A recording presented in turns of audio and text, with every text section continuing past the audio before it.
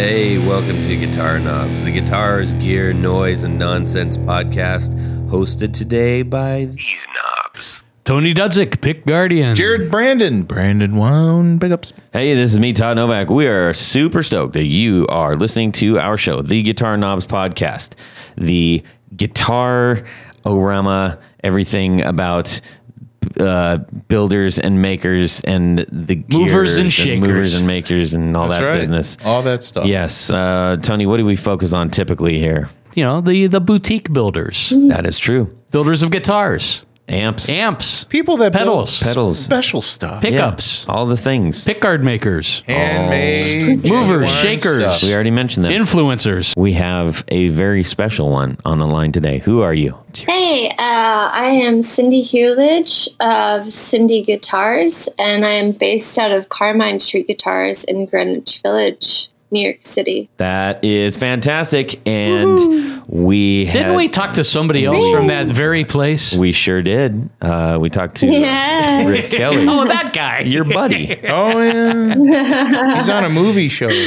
Yes, I saw him on the big screen. You guys are both on the big screen. That's right. So, Cindy, we're really Yeah. excited to have you on.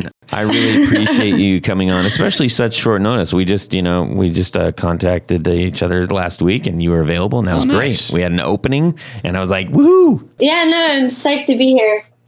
Awesome. We're going to have a fun time tonight. We're going to talk about all kinds of cool guitar stuff. We're going to hear about all of your exciting backstory and everything that you're up to currently.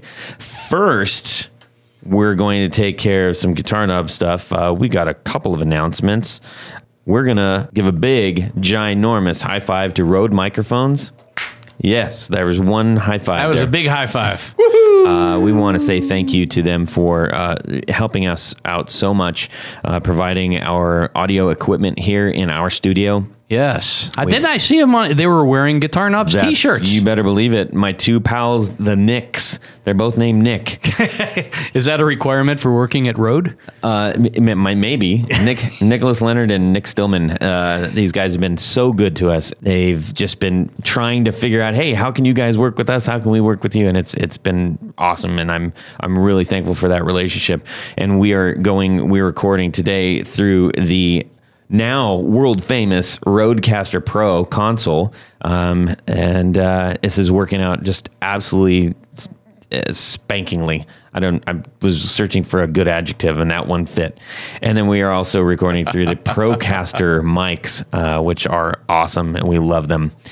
I like the articulating arms. Everybody knows that now. So thanks so much to Rode for helping helping the little guy, us, out. Yeah, there you go. I have a Champion Lucky magnet sticker on my articulating arm. Good. By the way. Yes, I hope you don't get it too close to the microphone because then that'll screw everything up.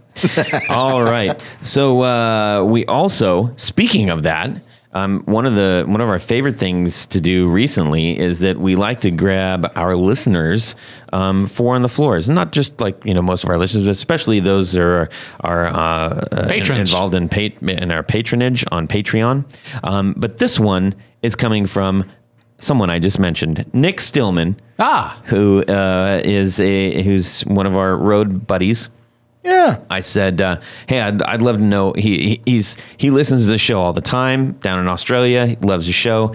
And so I said, man, send us your four on the floor. And he sure did. The dingo ate you, baby. I'm going to share that with everybody.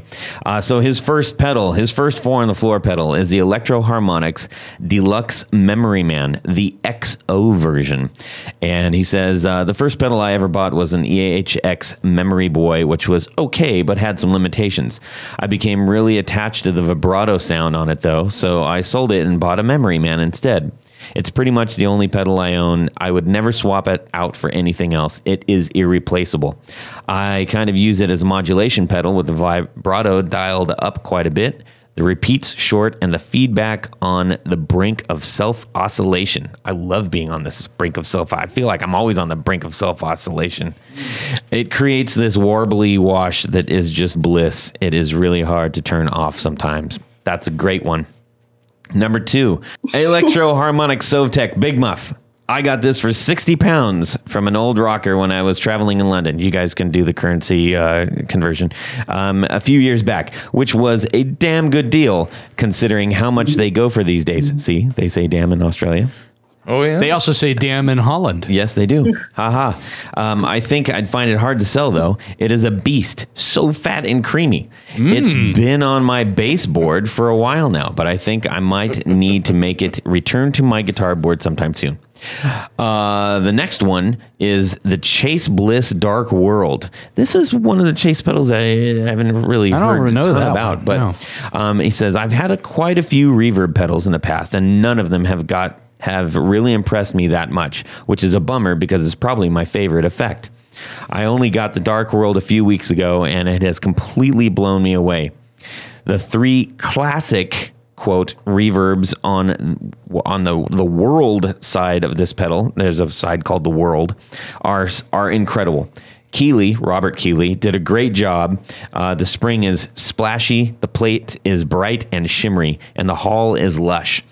He's very good at describing these pedals. I'll say. These alone outshine any reverb I've owned previously. Then add to the wackiness of the dark side. The filter sweep and tremolo and chorus effects you can get with the ramping feature and routing option is really an exceptional bit of gear. Woo! That was a mouthful. I know. That was great. Okay, the last one. I'm going to try to pronounce this right. Ryosuke Effects Sense Compressor. Ryosuke Effects is owned and run by Sean Caskey from the Australian band The Last Dinosaurs, who is a mate of mine, and I really love the Sense compressor. For ages, I never really considered buying a compressor because I didn't really understand them. Welcome to the rest of us in the world. But after I got this, I realized it's a pretty essential pedal for how I play. This one is really nice and smooth, but also has a lot of character when cranked up. The tone switch is really handy too. I rarely turn it off. Mate. I added the mate. Okay.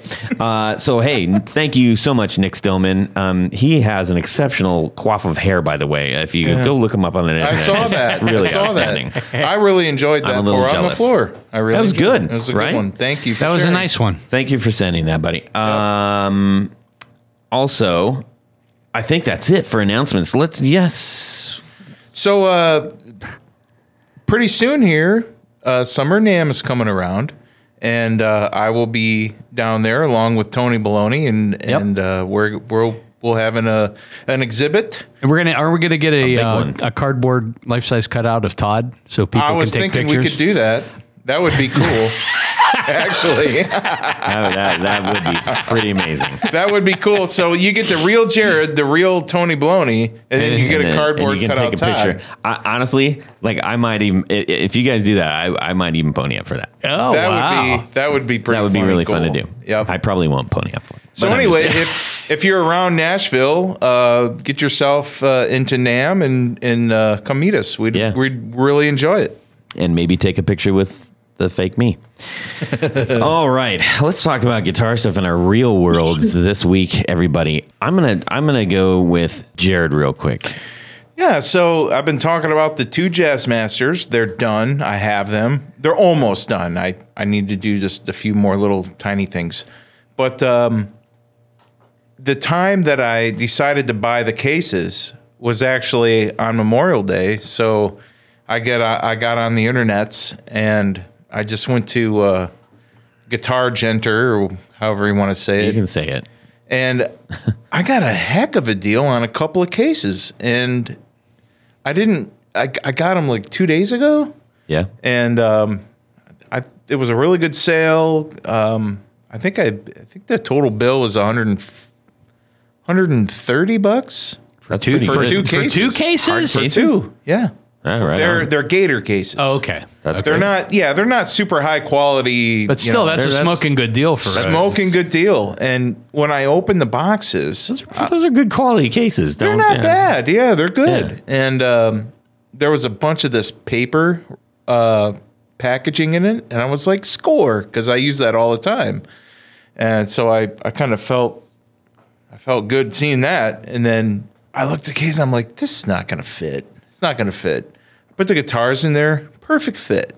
I was so happy. That's awesome. Yeah, so I got these cases on a smoking good deal, and they fit great. And you got packing material. And I got extra packing material, a lot of packing material, so I'm really happy about the purchase. That's great. Nice. Cindy, how about yourself? We'd love to hear from you at this point in the show, and so would everybody else, so we didn't just make that up. I mean, basically, in my world, I'm kind of in the middle of a build where I'm doing lap steel inlays based off of the 49 lap steel, like the Fender lap steel inlays, but I'm doing my own version.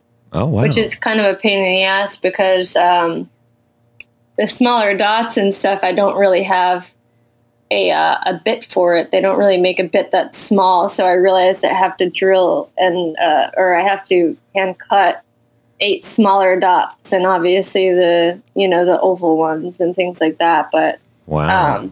In terms of anything else, I mean, I feel like nobody else that I really know are into like those jazz tone picks, which like, I don't know why, because I really grew up, like my dad played guitar for 40 years. And so I grew up watching him, and like, he was a really good guitar player. But he played like the really, like the gray nylon, like, Dunlop picks, or he played the just like big triangular, like bass picks, Right. So he would give me those bass picks, and I've always been between those. And since I started at the shop and found the Dunlop, like jazz tone 205s, like those really thick little teardrop shaped black ones with the gold, I swear, like I can't do the 206, I can't do the 204, I can't do any other size, but the 205s are just my favorite. And I don't know why, but it doesn't matter what I'm doing or what I'm playing. But like, I just find those so comfortable. And like, I don't play jazz really. I'm kind of all over the place, from blues to like metal or like whatever, I grew up with punk rock and southern rock and the whole classic guitar thing. But like, I just love those picks, and I love like the big triangle bass ones too. But perfect. Cool. I mean, as far as anything like that, that's kind of a... Oh, that's a good window into your guitar world right now. That's cool. Tony Baloney, how about yourself? Well, every once in a while, a project presents itself that I can involve people that I work with closely. A good customer brought in, and it's nothing special, but to him it's special. It's just a Squier Jazzmaster that he wanted to beef up a little bit, put a new guard on it. So we're going to do something fun there. But then he was saying, I'm just not happy with these Jazzmaster pickups. Mm-hmm. I said, well, what do you want to do? And he said, well, I really like P90s. So I said, let me get in touch with my buddy Jared over here to see if he can make a P90 that will fit into a Jazzmaster cover. Yep. And 5 minutes into a phone call, Jared says, well, yeah, I can do that. I do it all the time. I do it all the time. He does it all the time. So we're going to, I think we're going to make this guy very happy by putting basically from the top side. He likes the look of the cover of a Jazzmaster pickup. He just isn't crazy about the tone. So we're going to fix him up, I think, pretty good with this. And of course he wants, it's a kind of a red metallic Jazzmaster, and he wanted to do the Tiger Eye shell. Oh my! So he's going for a crazy, really crazy look. So very unique. But I always enjoy it when I can. I'm very fortunate where I have a guy like Jared that if I have some crazy pickup request, I can just give him a call and he can tell me 9 times out of 10, yay. Yeah. Every once in a while, it's like, you don't want to do that. But anyway, that was just a project that presented itself this past week, and we're going to get on that and make another happy customer for Thank you, Tony. Big Guardian and Brandon Wound pickups. That's outstanding. I like it. How about you, Todd? What's going on in your what are you world doing, this week? Man? Well, I swung down to, speaking of Jazzmaster, I got my One-Eyed Vinny, which is my Jazzmaster caster thingamabob that we put together. It's rattle can gold underneath The black, right? With underneath the black. So that it's got some natural wear. It's got some, some prompted wear. And I said, I just want a little bit more of this. I'd like to see a little bit more of this gold on here. So I got a little bit of sandpaper and started going at it, and pretty soon made a pretty good mess. And so I said, "Hey, Chase," and Chase Gullett, incredibly talented guitar maker, Love the and guy. he also owns Gullett Guitar Service. I said, "Hey, can you want?" Again, he's the one who put it together and set it all up and painted it and made it all awesome. I said, "Hey, let's get some more. Can you buff this out, please?" So he said, "Yeah, bring it down," and we had a good time talking in his new shop. And now I got it back, and it's just got a little bit. I keep adding character to it, which is fun. It's not a precious guitar. It plays like a dream, but it's not precious. So I get to have fun with that. It's very much a tool. I'm going to use it tomorrow night. I'm going to destroy the stage with it. It's going to be awesome. Nice. So anyways, let's talk to Cindy about her guitar Let's business do it. stuff. Cindy, can you remind us exactly how you Speaking of pronounce? tools. Yes. And can you remind us how you pronounce your last name? Hewledge. Hewledge. So, Cindy, you are in close proximity daily with the famous Rick Kelly at Carmine Street Guitars.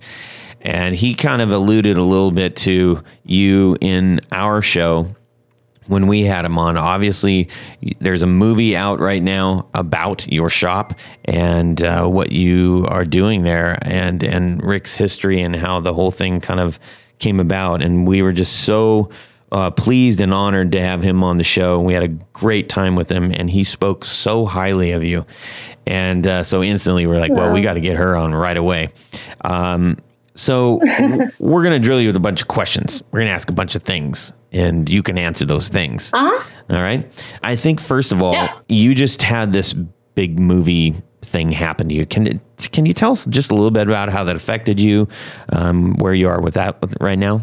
I mean, personally, I've done a lot of traveling because of it, and I feel like because I've taken on the social media, whereas, I wasn't even on social media before I was at the shop, which was actually 7 years ago now. It's not 5 like the movie says. I mean, that was shot when it was 5. It's 7 now. So I've been building for 7 years, but, I started the Instagram back then because I felt like people needed to see what Rick was doing. So that's when I started the Carmine Street Guitars Instagram. And, I was off social media at that point. So between that and, all the promotion, it's kind of like I'm dealing with now because I have my own brand. And Rick was like, well, you have to be on Instagram and Facebook now too, because, you can't be just under the Carmine Street one, that's like, you got to be under Cindy Guitars too. And like, let people know that, you're your own thing and what you're doing is, what you're doing. So, I deal with my Instagram. I deal with his, his Instagram, with the shop Instagram.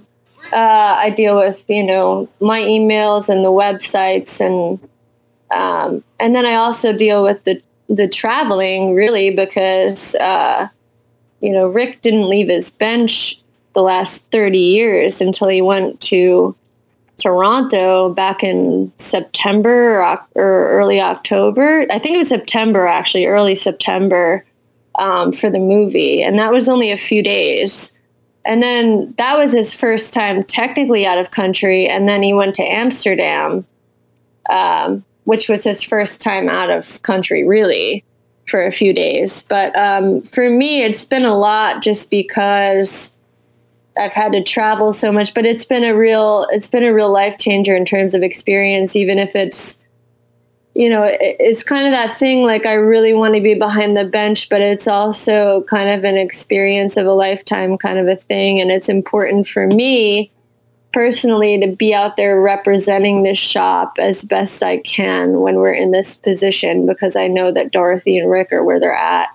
It's kind of like, hey, I should go out there and talk to people that really do like the movie and, would want to meet someone or whatever. And, if Ron can't make it, the director, then he's always sent me the invitations for stuff. So I feel like I've tried to just pick that up. But it's really just kind of that thing where me and Rick both just really love working. And, we like that kind of like, go home, work a little bit, hang out, do your thing, paint, whatever, work in the shop. We don't really work a day in our lives, so the movie's definitely been, it's been amazing, it's just, it's a lot of work, but it's really great too, Could you have imagined? They did such a great job on it. I mean, could you have imagined 7 years ago that you would be on the Guitar Knobs podcast?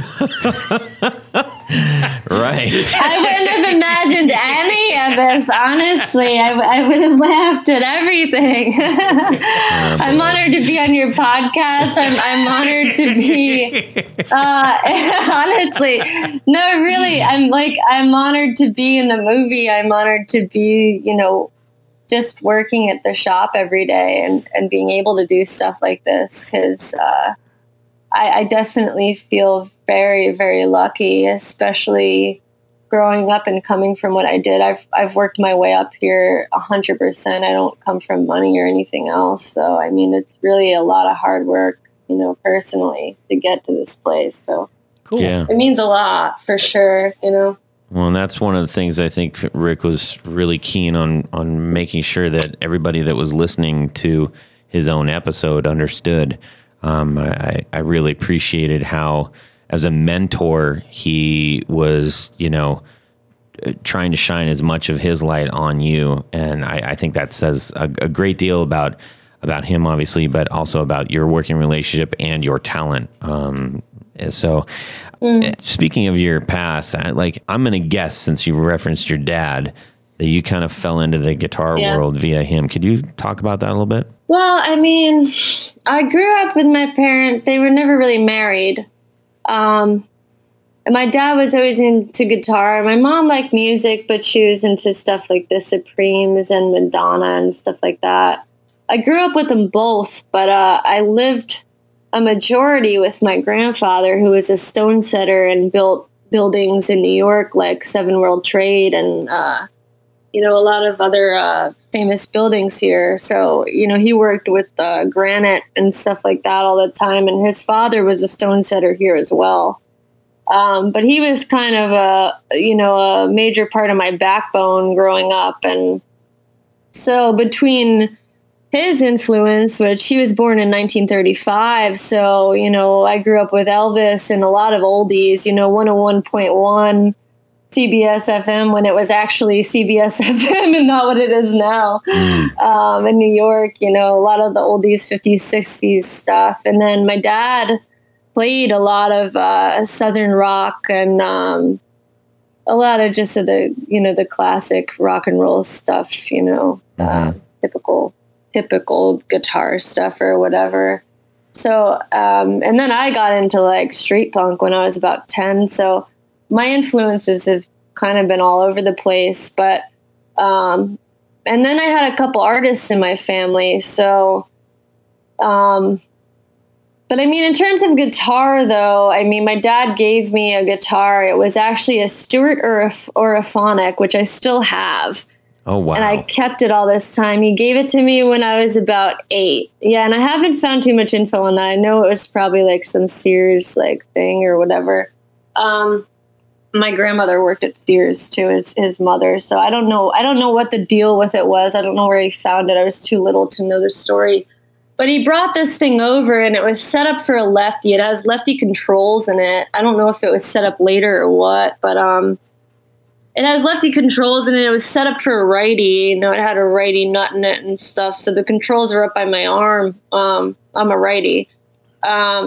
And it was just this huge body. Rick's got the picture of me in the shop when I was 8, when I first strummed it. They took a picture of me in the house when he first gave it to me. But I mean, the action was like, an inch and a half off the fingerboard, and the strings were like rusted. I was like, you guys gonna give me a tetanus shot or what for this thing? Because this is like, I can't play this damn thing. Even at 8, it was just like, what? But he gave me my first electric when I was about 10. And I really, it was a Fullerton. It was a Fullerton Strat. It was a blue Fullerton Strat with a white guard that I ended up putting some stickers on. He traded the necks off later, and I don't know where the hell that neck is, but I have the body here with a different neck on it. Okay.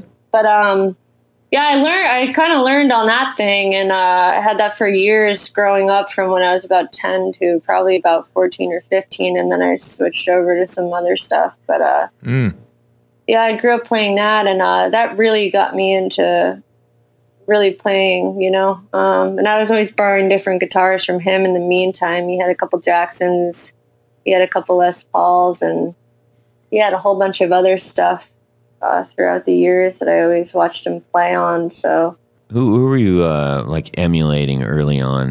You know, I think most people tend to try to play what they like, what they listen to. I know you mentioned street punk. That's where my kind of heart has always been. So, like, curious to know where you're at with that.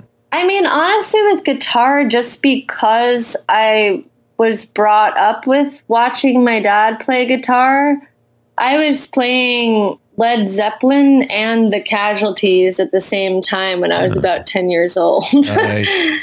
Global Threat and like Leftover Crack and all these kind of crazy. I mean, I was kind of like all over the place with that stuff when I was pretty young. And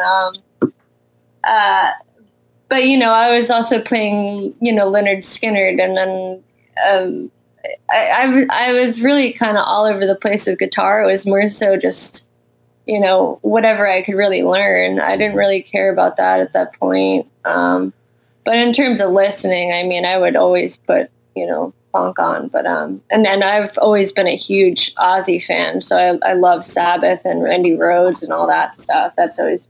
Sounds like you got all the bases covered. We can definitely hang out. Yeah, that's cool. Yeah. So you go from being, you know, having a guitar in your life to then, you know, obviously playing. You're getting more acclimated to it. At some point, you get the bug to get your hands a little deeper into that. Walk us through that. Well, basically, I mean, I've always been a very hands-on person. In terms of my art or anything else, I got a full scholarship to art, and I was taking art classes during my high school summers. But I was also playing guitar on my own. I was fidgeting with some goofy bands here and there, and I was in the city every weekend pretty much, growing up, you know, 45 minutes to an hour and a half in New Jersey from here. I was going to shows every weekend by the time I was about 15 or 16. And then, well, when I started dating someone when I was about 16 or 17, I was here every weekend. And then during the summers, I was here all summer. Basically, what happened was I moved here straight out of high school. And I was kind of in between playing and painting and etching and drawing and all this stuff. And I was kind of just around the scene and around the art scene and just around everything at that point and trying to figure out what I really wanted to do. But I really needed to make money because, like I said, I came to the city with really nothing. So I really needed to get a job. And I ended up working at this kind of, with all my, you know, I had about 13 piercings at that point, and most of them were in my face. I got a suit and tie kind of restaurant hostess job in Rock Center at this place called Alfredo of Rome, which had original. Oh my God, I'm forgetting his name right now, and I know it so well. But he's a pretty famous illustrator. And did a bunch of huge illustrations in there. We had original prints and all this stuff. And it was one of the original restaurants, kind of old school mom and pop, where the original one was in Rome from 1913. And They had the original fettuccine Alfredo recipe and all this stuff. They were there for about 13 years, and I worked there for about 3 years and saved my money up. And they ended up getting their rent doubled on them when the lease was up, which ended up being like 40 grand to like 90 grand a month or something crazy like that. And so, you know, I had my own apartment at that point. I saved up and got my own apartment. And I was just kind of like, what am I going to do at this point? You know, I had been working 80 hours a week, saving up, you know, just bartending and stuff. I was actually ended up a bartender, you know, soon into my job hostessing there. So I was mostly bartending, and you know, I just kind of said, you know, it's not realistic to really try and be an artist in a year. I mean, I know how the art world works, and you really got to have it in you to just do it and really, really put everything into it. And I just didn't, you know, I know you can't rush that. That really takes, you know, a long time. And I was just kind of like, well, I've always thought about being a luthier. I mean, that was always in the back of my head, working on pedals and amps. You know, I used to, you know, bias my amps at home or just fidget with the guitars or try and build some pedals or whatever in the meantime working there, you know. And it was just kind of like, well, I always wanted to go to school for guitar building and stuff like that. My dad was also a carpenter. But I didn't want to go out west. I wanted to stay in New York. So I kind of just came up with this list. I ended up just saying, you know, Rick Kelly's, you know, the number one person that I'd like to work with, because I was following his work throughout high school on the Gear page. And, you know, I was on the Marshall forum and all those, you know, all those online things. I was watching everybody and talking to people and whatever. And I just knew about Rick's guitars and what he was doing, and I just thought it was really cool, and I just wanted one, but I also felt like, you know, the way he was working and what he was working with just resonated with me so well, being so DIY, growing up with like garage sales and all that stuff. It just made sense to me. So I kind of just decided to walk in there one day and ask him if he took on what I called an internship, but really it was more of an apprenticeship, I guess. And the first thing he said to me when I walked in and told him my story was, well, you know, I can't pay you. And I was like, no. You know, I had gotten laid off at that point because of them getting, you know, kicked out the way they did. So I had good unemployment for a year.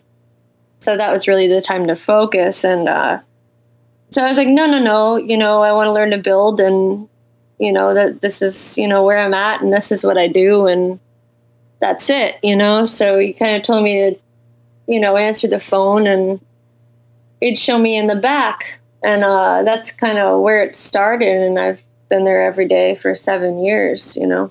Wow. But yeah, I didn't expect to do custom work there at all. That was something that Rick really pushed me to do. I went in there explaining to him my art background, and I think he related to it because he has an art background and sculptor background as well. You know, going to art school for sculpture after high school and all that stuff, and being an abstract painter the way he paints and stuff like that. But you know, I was going, you know, nobody's going to want this. You know, I wanted to screw around for myself, just drawing and seeing what would happen with it. But he was going, you got to keep wood burning. You got to keep doing this. You got to keep doing that. Like, you know, it's going to pay off. Like, you got to keep doing it. You're really talented with it. And I was just going, no, man, everybody wants black-eyed blondes and gold tops and bursts. And it's like, nobody's going to want this stuff, you know? Like, I don't want to do this stuff. But, you know, I did it, and I kept getting orders for it. And it's just been nonstop for 7 years, which is mind-blowing to me. But it's been a pleasure to be able to do everything you know? Yeah. Can you go back over Yeah. one of the things that I think you're known for is this wood burning technique? And for those who maybe haven't seen that, can you kind of explain what it is that you do? So basically, one of the mediums that I work with on guitars is it's customizing by basically a really, really hot pen. And it goes from about 0 to, I think, like 2,000 degrees or something. I mean, it gets cherry red. I could be wrong on that. I thought that's what the degrees was, but it gets cherry red, and it burns. And I like almost carving into the wood with it. And it, you know, I do portraits. I've done everything from pet portraits to just simple scroll work. And a lot of people even think that, you know, I do that kind of leather floral scroll pattern, like traditional leather work, and on the wood burning, and people, you know, on the wood pick guards or whatever I have to do it on, and people do think that it's leather sometimes. So I mean, ton of different things that you can do with it, but basically it's like drawing, but you're carving / burning into the wood with pen. You know, it's a hot pen. Now, is that one of those things? I think we need to ask this because so many people, when there is a unique thing they do and they start doing it a lot, and then finally it catches fire, but they've been doing it for a long time. You know, not unlike bands that finally hit the, you know, and they're like, we've been playing these songs for, you know, 10 years. We're sick of playing them. But right now, the spotlight is huge on you and the shop that you're at. So do you think that you could get to the point where you're like, I really need to step back from the burning? Or is this like, I love it, I'm going to do it forever, yay?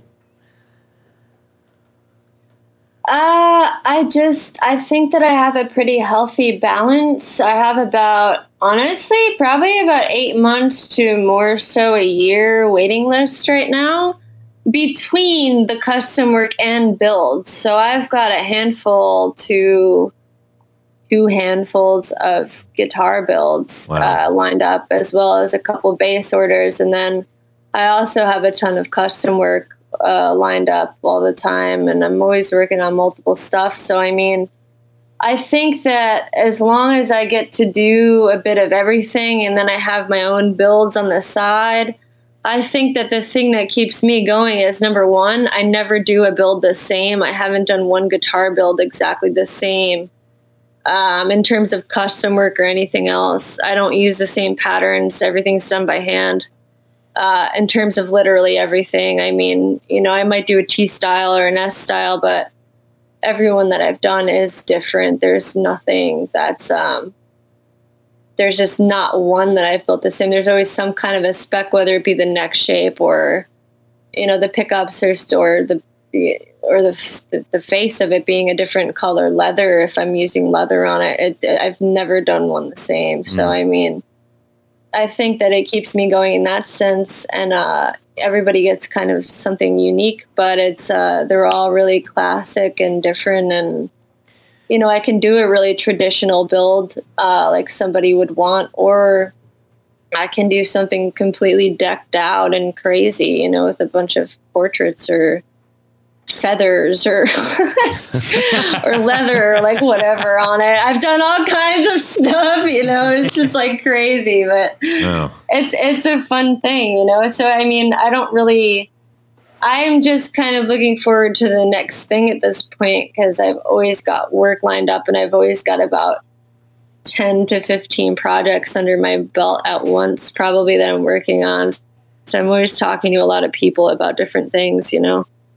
That's something that we really get excited about on our show. And there's really the reason that we started the whole thing is because we appreciate the desire to have something hand built, or somebody's fingerprint on a specific thing that they do, and to be able to collect those things or have it because you like what they're about.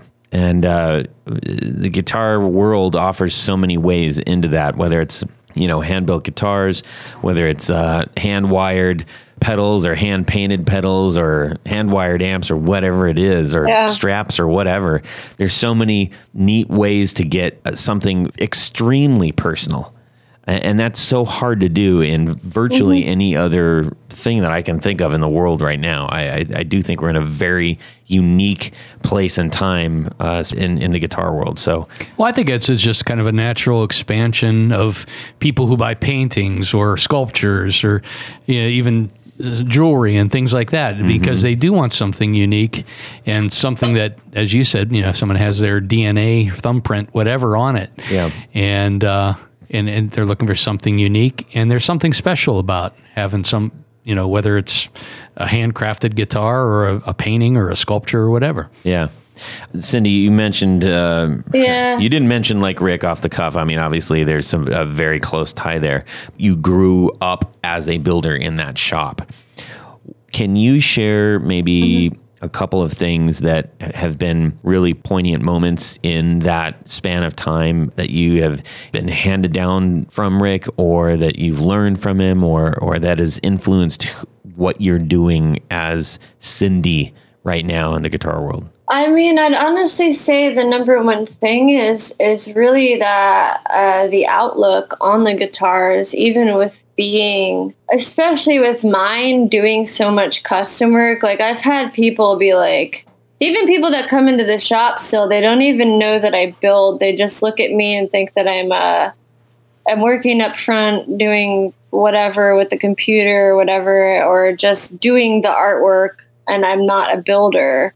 And I think that the first thing is really that we are building tools. Like, our number one thing at Carmine Street between me and Rick, and what I've really tried to do and continue with how he makes his instruments is that they're workhorses of guitars. They play good, they sound good. It's all about the tone, it's all about the resonance, it's all about the wood and the quality and the detail. So I mean, that's really number one. The artwork I love so much, and I'm so thankful for, and I don't want to ever stop doing it. But that is for people who can appreciate, and I'm so glad that people do. But they are guitars, and they are tools for making music. So that's like really number one for us. In terms of the other stuff, I think that with my experience with Rick, I just feel like, I think that as much as I've learned from him, I've also related to at the same time, in a way, in terms of, say, but I've literally seen someone pick up a guitar that, Rick doesn't feel that great about, that's on consignment or something, just some like junker or whatever that someone wanted to just, try and sell. And Rick said, sure, whatever, we'll put it at this and whatever. But, Rick will be like, no, like, you don't want to buy that, even though they're like ready to buy it. He's like, it's like, no, don't do that. Like, buy like something else, or like, here, have this other thing that's cheaper but better. It's like, he's very humble, but very true to just like, just the integrity and everything with him is just so cool. He doesn't try and fake people out. We're in terms of the setups in the shop. I had this conversation with him earlier, because everybody else in the city, everywhere that I know of, is at least like, even with like friends, like friends prices or whatever, it's like, $60 or something like that, $50, $60. And his like normal price for everybody, tuned up, cleaned up, tightened up, new strings, intonated, everything is $40 for an electric. And, just the cost of the strings extra for bass, acoustics the same, $40. Mm-hmm. And it's just like everybody else, like a Guitar Center is like $125 or whatever. And it's just like, he's like, no, like, why am I gonna charge someone that much money when it takes me like 15 minutes to do? I don't care what anybody else charges.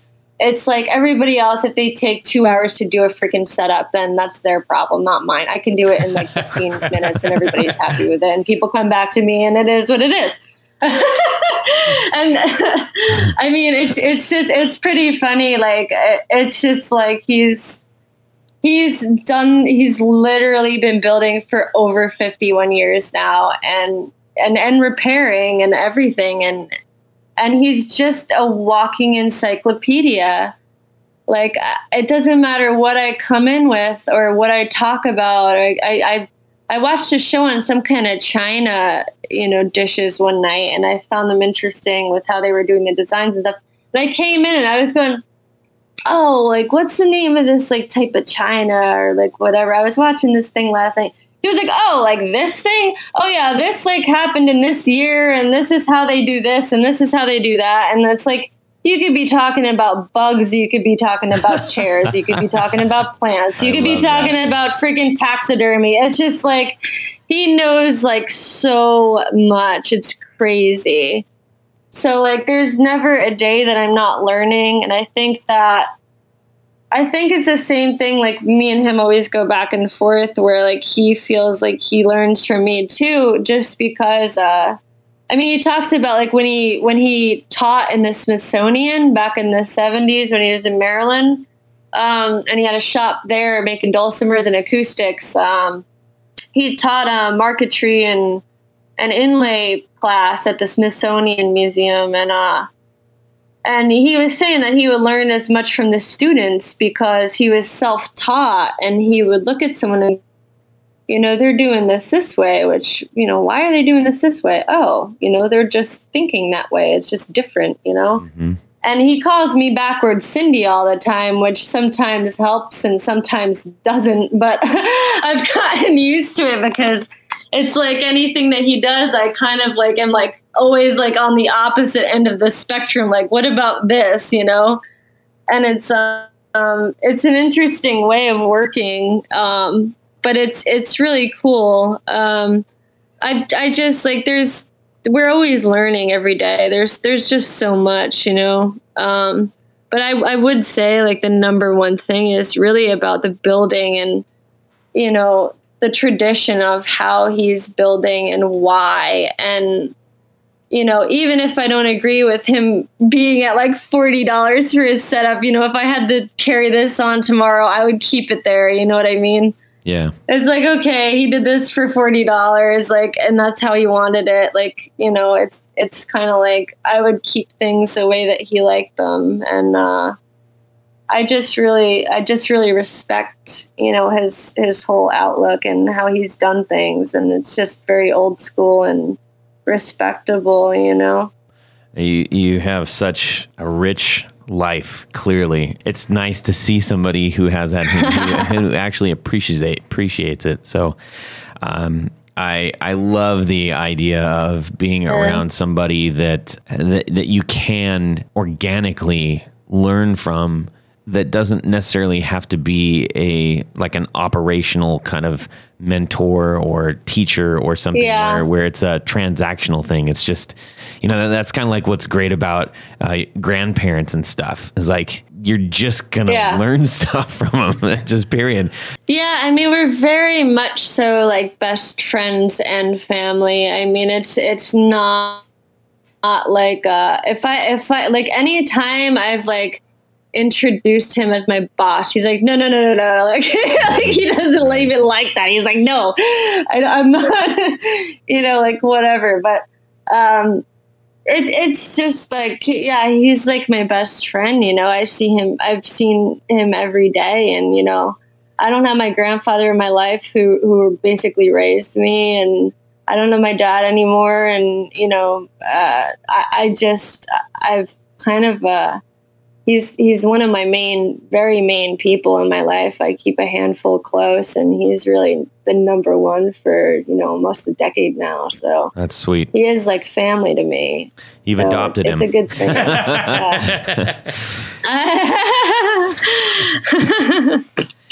So do you have any of favorite or more memorable builds that you've done over the years?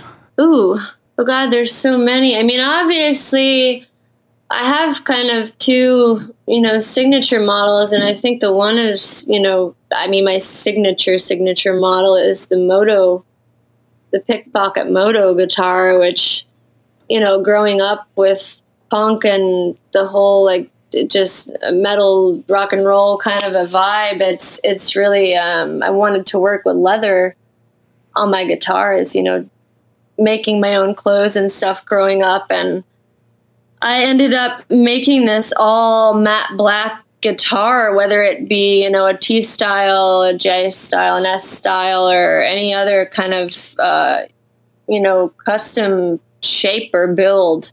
I do it all matte black, and I do these metal inlay position markers for them. And the face of the body is this textured black leather with an actual zipper pocket on the pick guard, which I call a pickpocket, but a lot of people want to put other things in there. You mean like spare change? Yeah, quarters and things. Yeah.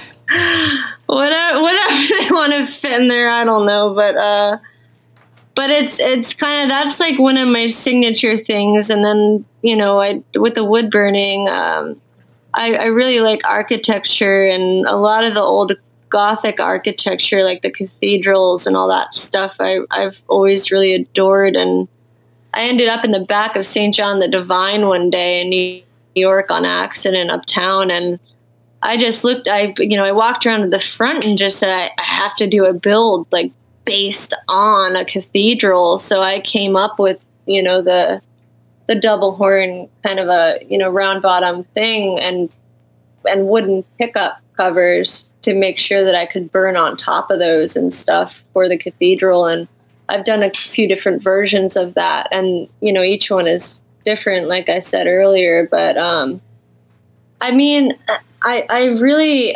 I just feel like every build is so different, and they're all like, most of my builds are either really inspirational and mean something to me. I don't work any other way.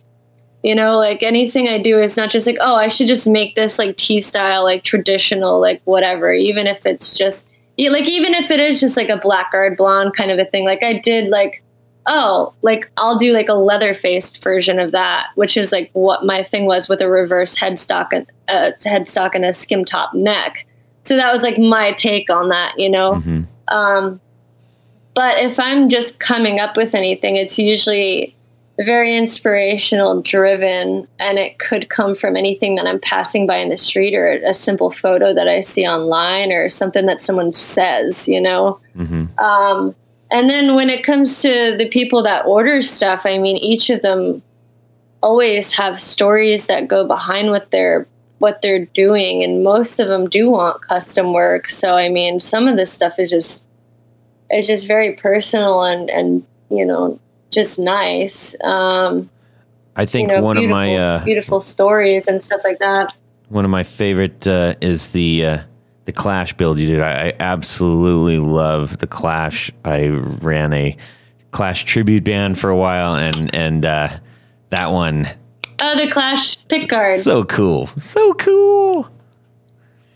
Yeah. Yeah, I love the Clash too. Obviously I was very psyched to do that one. Yeah. Yeah, that was a custom order too. That was I've got a few other things in the works that I want to do with some, classic kind of punk stuff and whatever, but yeah, there's just been so many of them, Outstanding. Well, I think that, yeah, Ian, go ahead. Oh no, please go ahead. I was just going to say, Ian Doherty, who has my original cathedral, he actually wanted to get a second guitar, and he wanted me to build him something inspired by a Gibson RD. So I came up with this crazy shape. And I kind of, he wanted an all pine guitar though. So I came up with this huge body, and it was, it's on my Instagram. I don't even know how to describe it. It is RD inspired for sure, but it was, it's chambered, and, So I just kept it solid down the middle, chambered both sides of it, and I got a custom pickup. He just wanted, a bridge pickup, volume, and Bigsby on it. He wanted just like this, like very like, workhorse kind of a straight up kind of build. But he wanted gargoyles all over it to match the cathedral. So like I did this and I made like this hotel guitar top to go on it, bound it. It was like all natural, but I mean the thing was just so resonant, and it was just that was pretty cool because that was the first chambered one that I really did. And it was such a big body that, I mean, it sounded like an acoustic, not plugged in. I mean, it was just so loud. And that's what I really love about the Pine too, is it's just so resonant and just, I don't know, man, the tone with that Pine on Pine with the big neck and stuff it's just awesome. I want one now. Gotta wait a year. I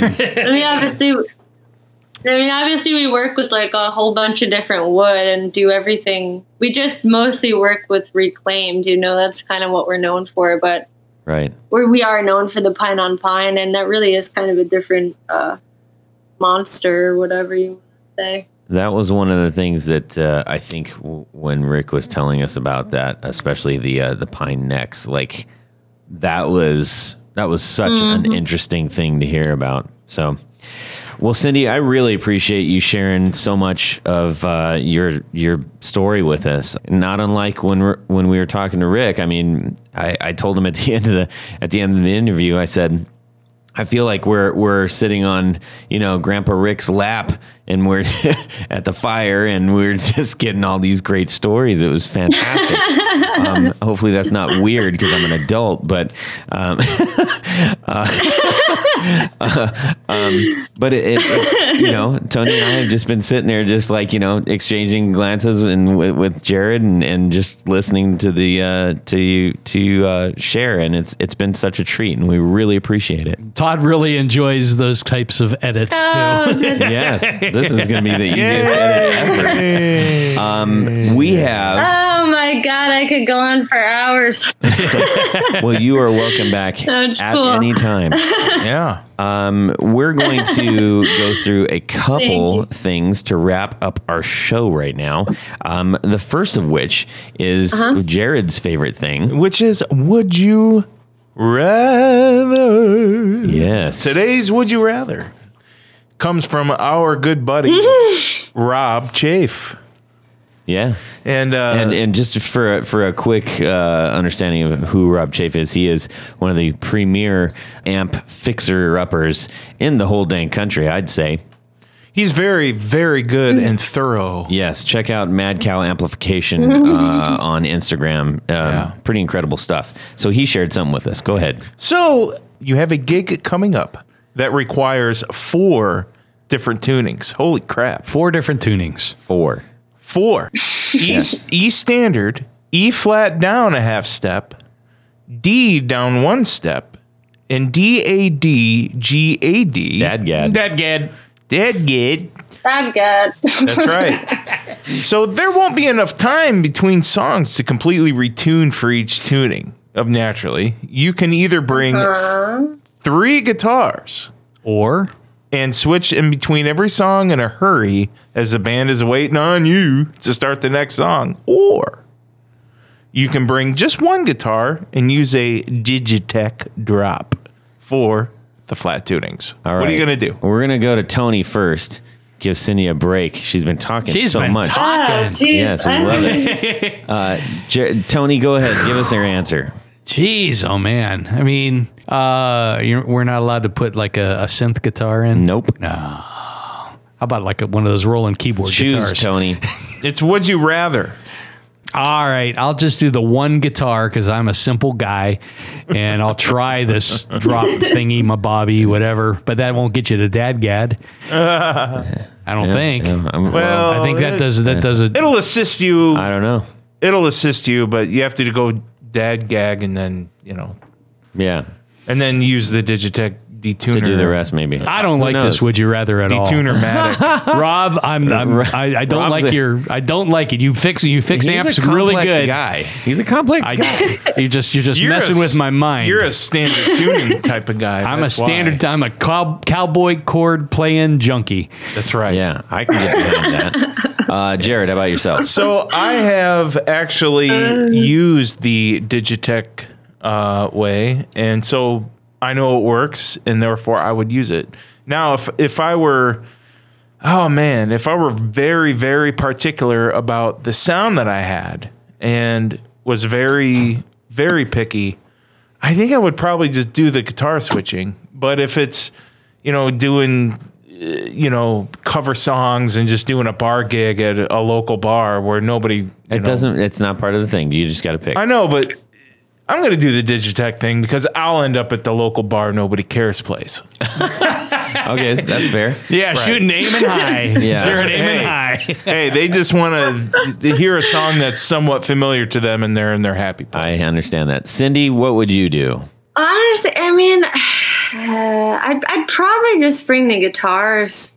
I mean, I don't know too much about the Digitech drop, but I feel like I've actually heard about it and heard good things, but I'd probably just put the time into making sure that I could tune pretty fast and get shit down and just have things ready. There you go. That's a totally I mean, acceptable answer. I don't know. Yep. I'm just kind of old school with that shit. I don't know. I mean, There's I like no right or pedals and wrong. I like all the stuff that they're coming up with, but Yeah. I feel like if I had the choice right now, not knowing that much about that stuff, that's where I'd be at.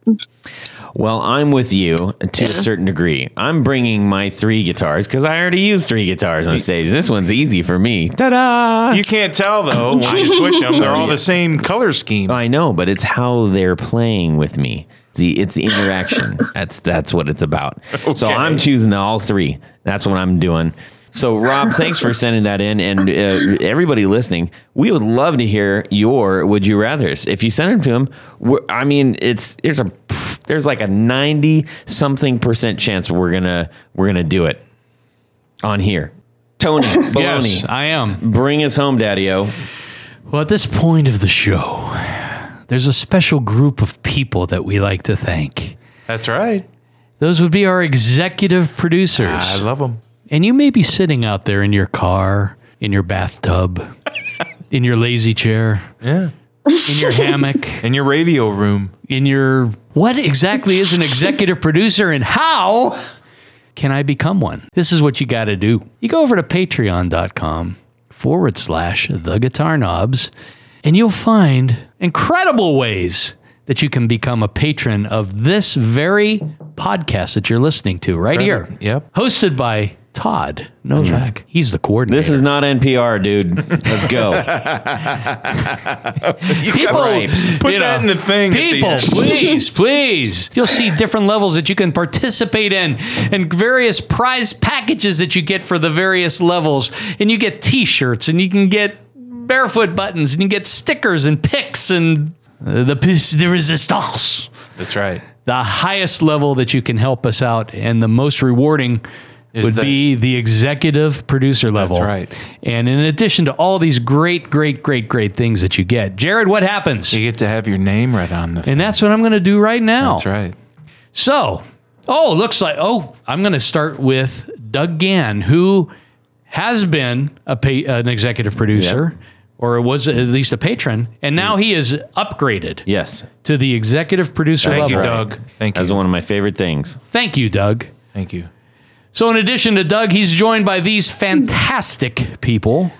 That would be Tim Nowak, John Esterly, Chris Heidel, Tig Harmon, Tyler Bray, John Anglin, Anthony Lathrop, Johnny Knowles, Stefan Lam, Rick Lenglu, Michael McVeigh, Michael Senchuk, Brian Robison, Jonathan Jerusik, Ken Sayers, Corey Nigro, Brad Partridge, Michael Van Zant, Doug Christ, Darren Gregory, Chris Kearney, Sean S. John Daly, Martin Cliff, and What's his name? Tom Barazin. Oh, that's the guy. Yeah, well, we thank you guys so very much. You are helping to keep the lights on, as we say every time, and it's 100% true. We could not do this without your help. That is the absolute reality of this thing here. And we have a little thankful. fun in this segment, but really, sure. I mean, all of us really truly, I mean, we really do thank you. Yeah, That's true. It means a lot to us. So, thank you for your continued support. And if you're interested, we would love for you to help us out. Cindy, where can people find you? You can find me on Instagram at Cindy Guitars, or I really don't like using Facebook Messenger, but you can find me on there. And really, I take orders and inquiries through email, which is cindyguitars@gmail.com. Awesome. Sweet. Tony, how about yourself? If you need a special pick guard, if you need, I don't know, yeah, just pick guards. Mostly pick guards. Mostly wanna pick change guards. pickups? You want to change pickups? I'll refer you on to a different guy. But let's just say you want something custom. Go over to pickguardian.com. You can go to my Instagram feed, which is pickguardian and the number 1. And I think that also ports over to the Facebook thing. But I'm most active probably on Instagram. Cool. Jared. You can go to Jared at Brandon Wom Pickups email to get a hold of me, and go to brandonwompickups.com. Check out what I have to offer, and if there's something there that you want that you don't see, just send me an email. Yeah, like Tony Like did. me. Like Yeah. Tony Baloney. You can send me an email, todd@theguitarknobs.com. You can also direct message me on the old Instagram, where I spend an overwhelmingly large part of my life these days, at Guitar Knobs. And I thought it was that in Craigslist, too. well, I spent a lot of time on Craigslist. That is true. And Cindy, we just want to say thank you again so much for sharing your time with us. And we really appreciate it. And we love what you're doing out there. And we hope that everybody goes and checks you out. Thank you so much for having me. It was awesome. Everybody, have a fantastic guitar week and subscribe. Woo! You have a burning desire. Dadgad. Dadgad. Would you rather? Dead good. I'm good. I was so happy. Well, that's it for these knobs. Please visit our Patreon page at patreon.com/The Guitar Knobs. Visit our website at theguitarknobs.com for all of our past episodes, 4 on the Floor blog, and other good stuff. You can connect with us on social too at our Facebook page and share your gear and stories on our Facebook group. Also, be sure to check out our Instagram at Guitar Knobs. Catch you next time.